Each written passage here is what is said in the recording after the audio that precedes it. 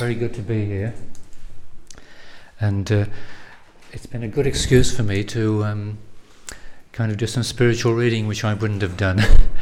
So it'll be very much a kind of Lectio Divina, really, I hope, and we're getting the sort of sheets of text coming down soon, so we'll look at them together and try to see what they mean, and I'm sure we can teach each other a great deal from our own experience of what he's talking about.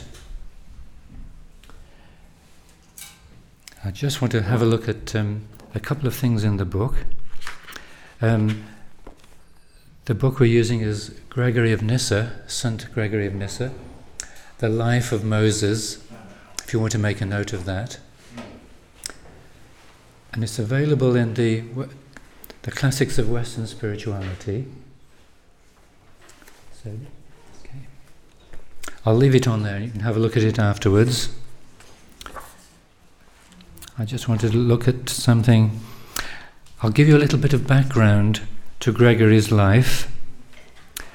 He lived from 335, roughly, to 395.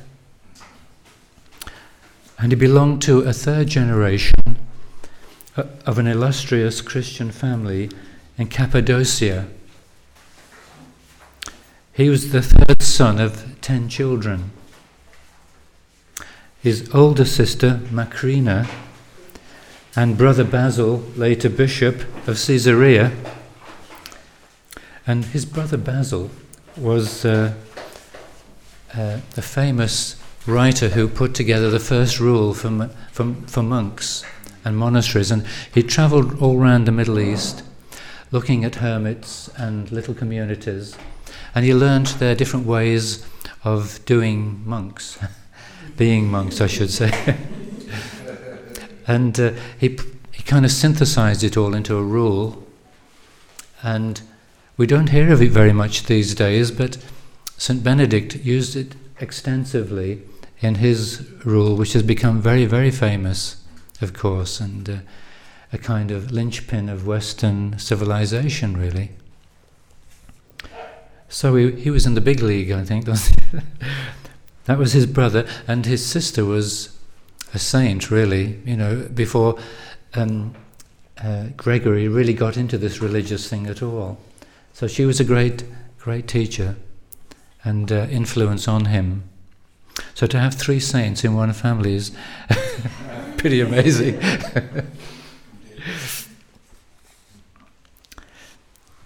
He was appointed a reader in the church, but Gregory decided to follow his father's career as a teacher.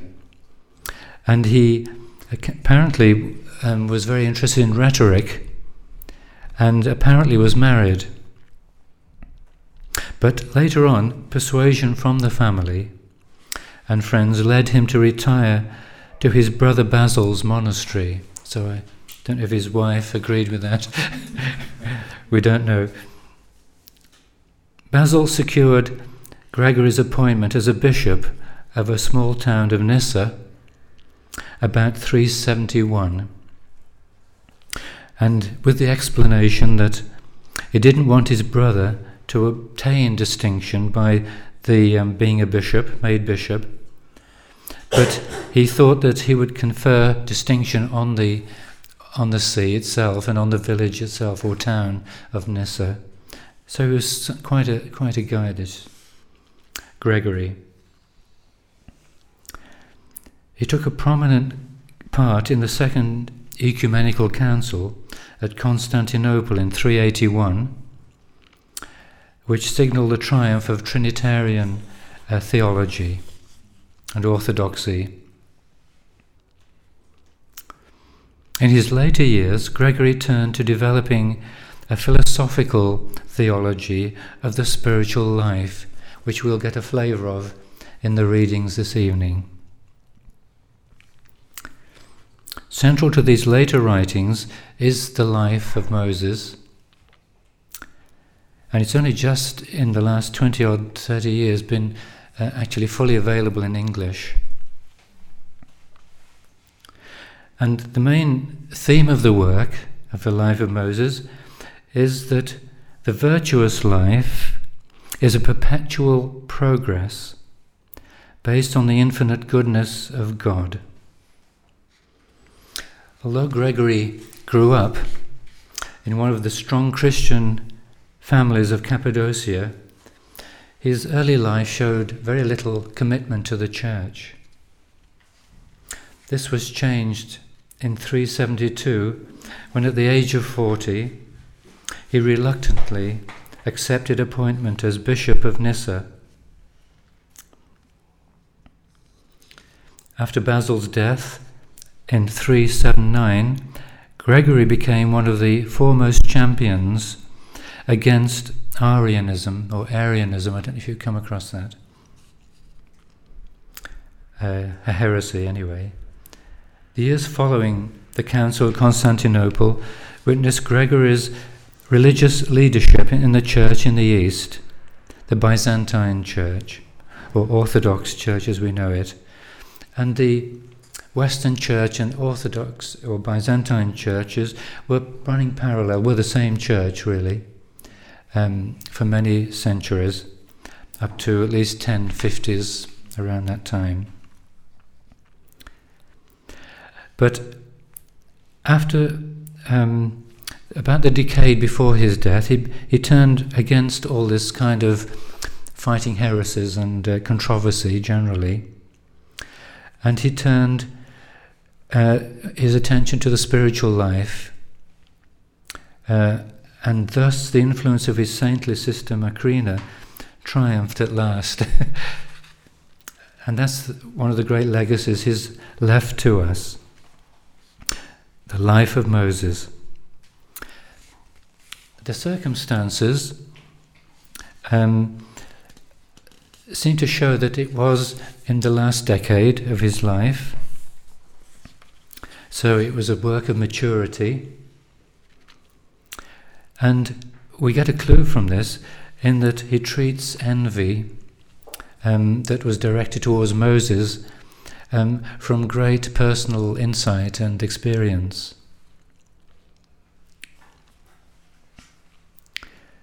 But in the life of Moses, there is a mature doctrine of the spiritual life, anchored in biblical texts. Perfection according to virtue may be considered the theme not only of the life of Moses, but of many of his works. The same complex of ideas recur in all of Gregory's writings. Hence the genuineness of the life of Moses has never been really questioned.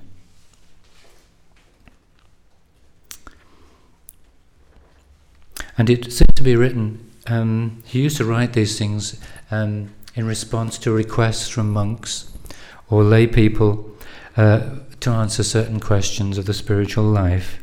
And this is one such writing that we'll be looking at.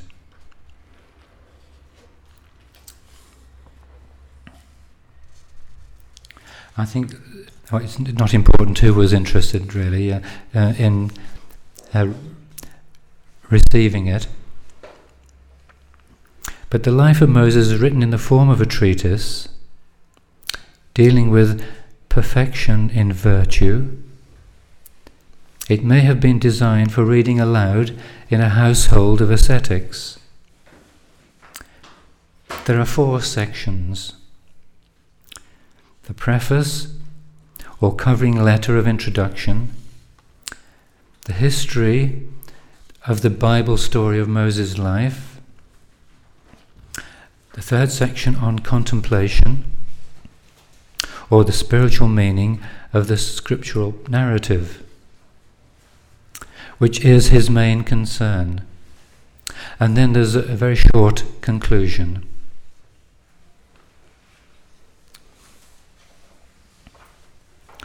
We need to look also at the philosophical tradition a little bit. He really was influenced by Greek philosophy to quite a great extent. in the form of Neoplatonism, and he was influenced greatly by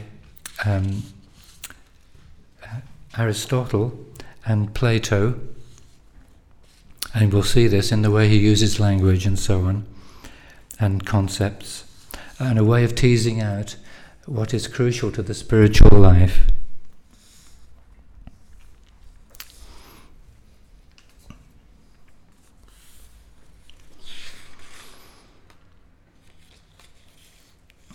Also, there's an interesting insight into the Aristotle connection, where Aristotle uses an ethical doctrine of virtue as the mean between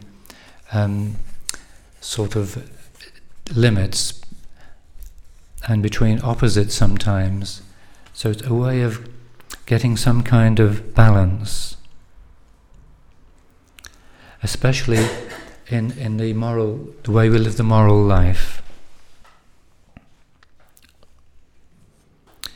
In the second part of the life of Moses, we see that Gregory summarizes the events of Moses' life from the biblical account in Exodus and Numbers.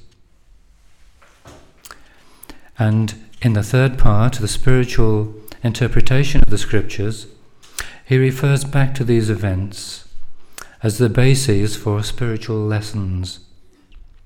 Thus, the life of Moses becomes a symbol of the spiritual journey of the soul to God. The figure of Moses occupies a prominent place in the thinking of Jews and Christians, particularly at this time. Of special importance to Gregory is Philo, who also wrote a two-part life of Moses. Philo's life, in the manner of the Greek biography, which considers that the Lord does not instruct us how to eat, becomes the basis of an allegorical interpretation, so that allegory was more in vogue then. Gradually became more spiritually connected and interpreted.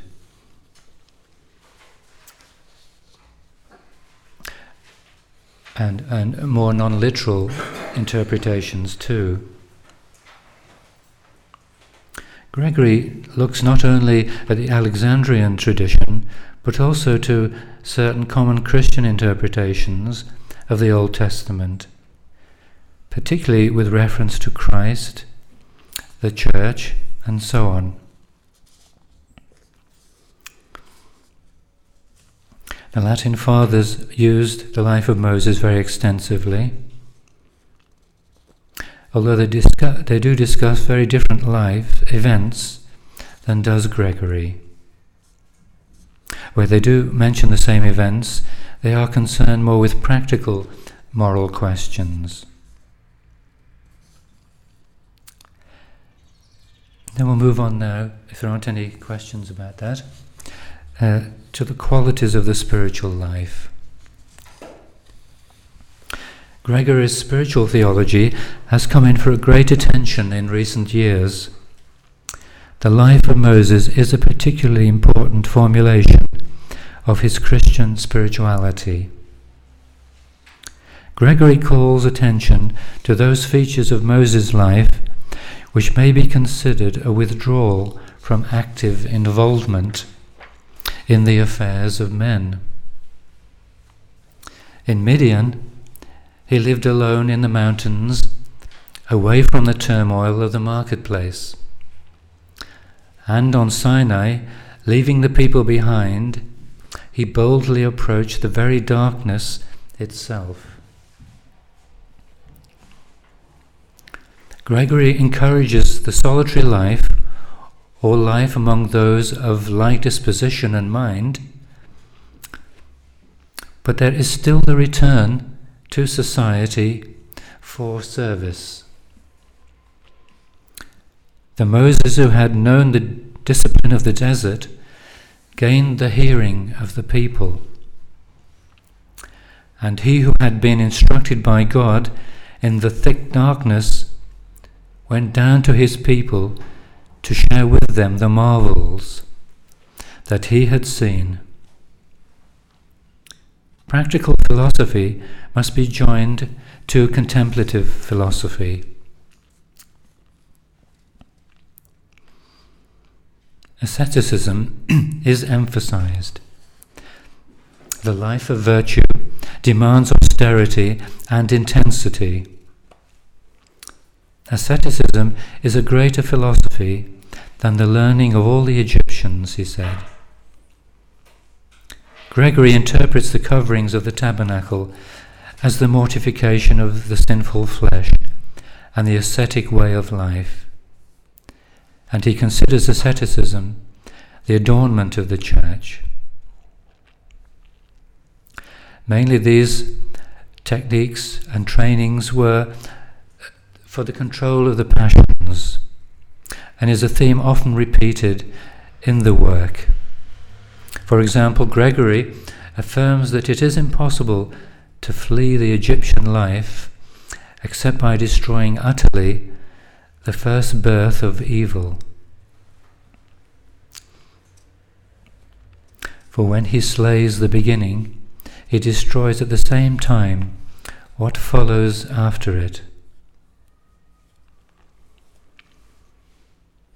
Again, to the washing of garments and the keeping of animals away from the mountain in preparation for the Sinai theophany, he gives the moral interpretation of keeping body and soul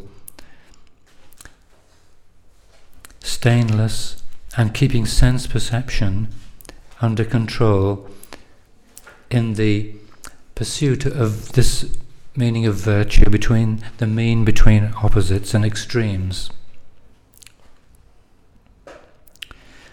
On the positive side, the two parts of religious virtue are the knowledge of God and right conduct. The knowledge of God and right conduct. The virtues of faith, hope, and a good conscience receive special stress.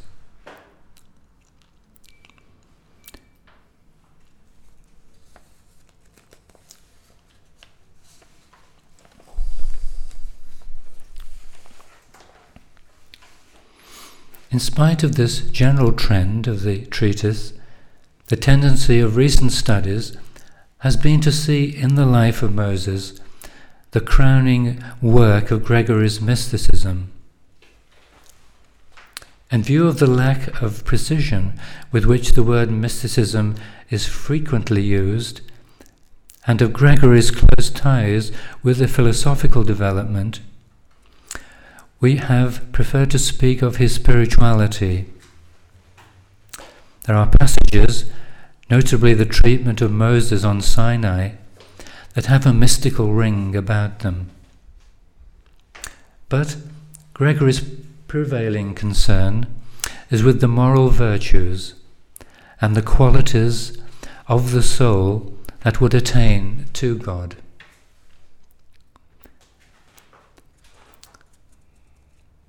The close of the third section expresses Gregory's concern.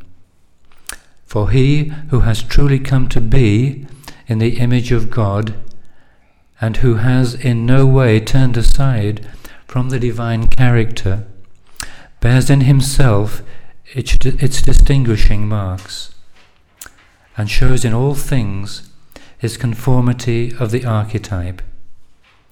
He beautifies his own soul with what is incorruptible, unchangeable, and shares in no evil at all.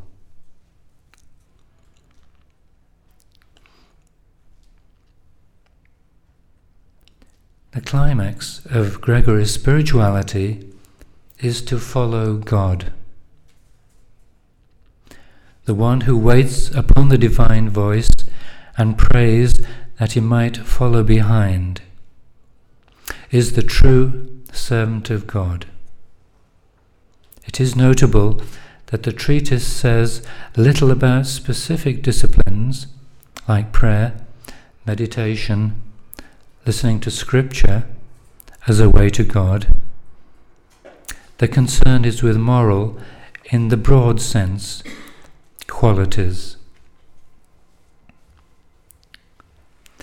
At several places in the treatise, Gregory alludes to points that form part of the general theological framework of his spiritual doctrine.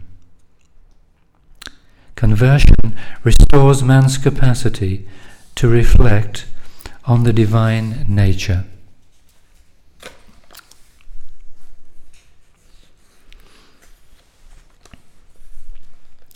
There is an incessant transformation into the likeness of God as man stretches out with the divine infinity, and there is an ever greater participation in God as a journey.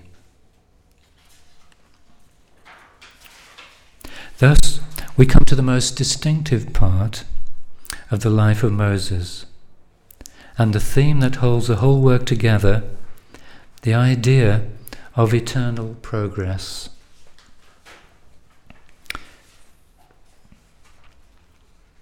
Gregory went on to make progress himself perfection. Progress itself as a form of perfection. This theme of eternal progress is announced in the preface, in section 1. The same language is used of the infinity of God. How then would one arrive at the sought-for boundary where he can find no boundary of God? The one limit of perfection is the fact that it has no limit. It's an ongoing journey into God.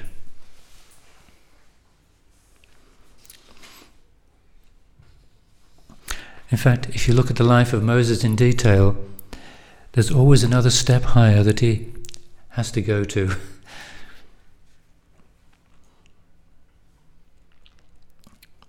Participation in virtue opens and expands the capacity for more virtue.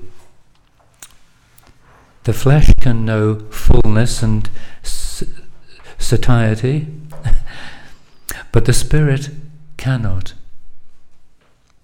This perpetual growth does not imply a lack of satisfaction, although one's desire is increased the more with each participation in God. This experience, he says, is unlike the recurrence of desires for physical things.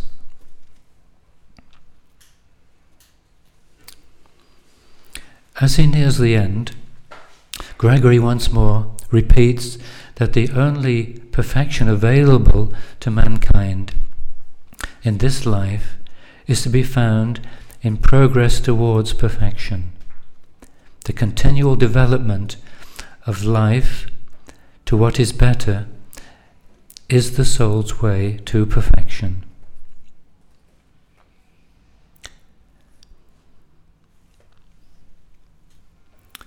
The stages of Moses' life are a pattern not so much in their order as in their constant going on to new things.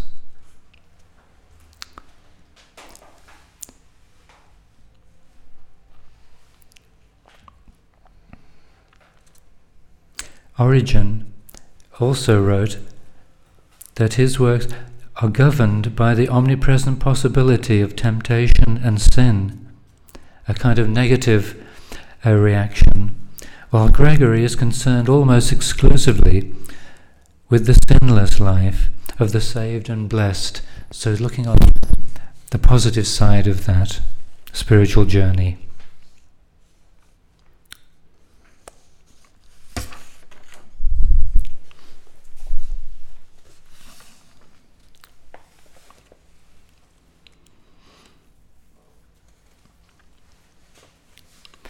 Gregory's had quite an influence on the hesychast tradition.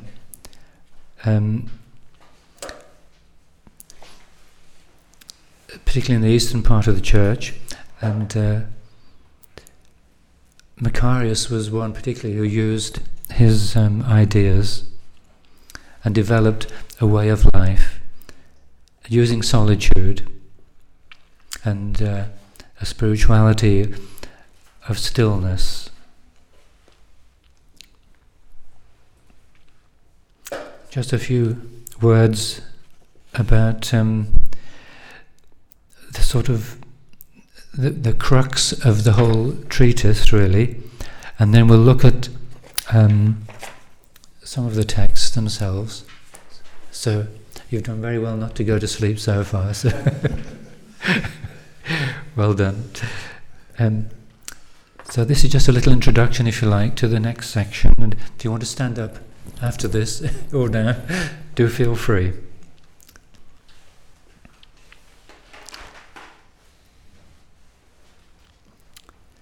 In three major sections really, and these are the most important passages in the book, Gregory develops his doctrine of God.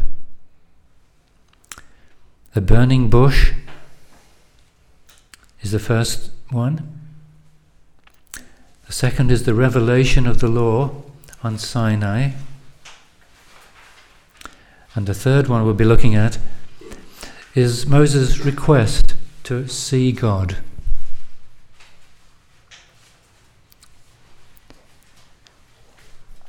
God is true being, for he is the only self-subsisting nature.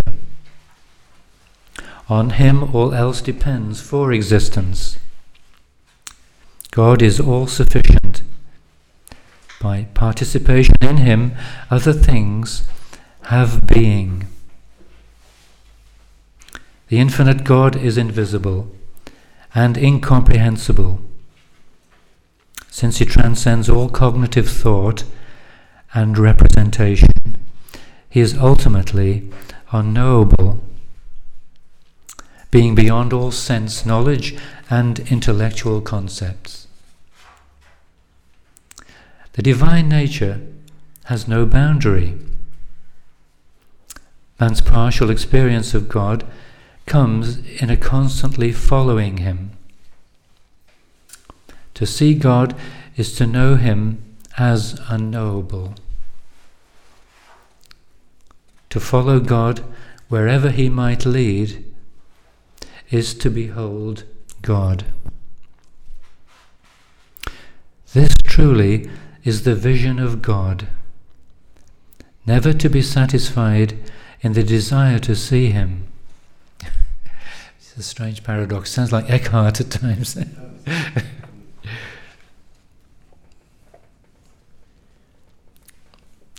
Perhaps that's a good place to end the introduction anyway.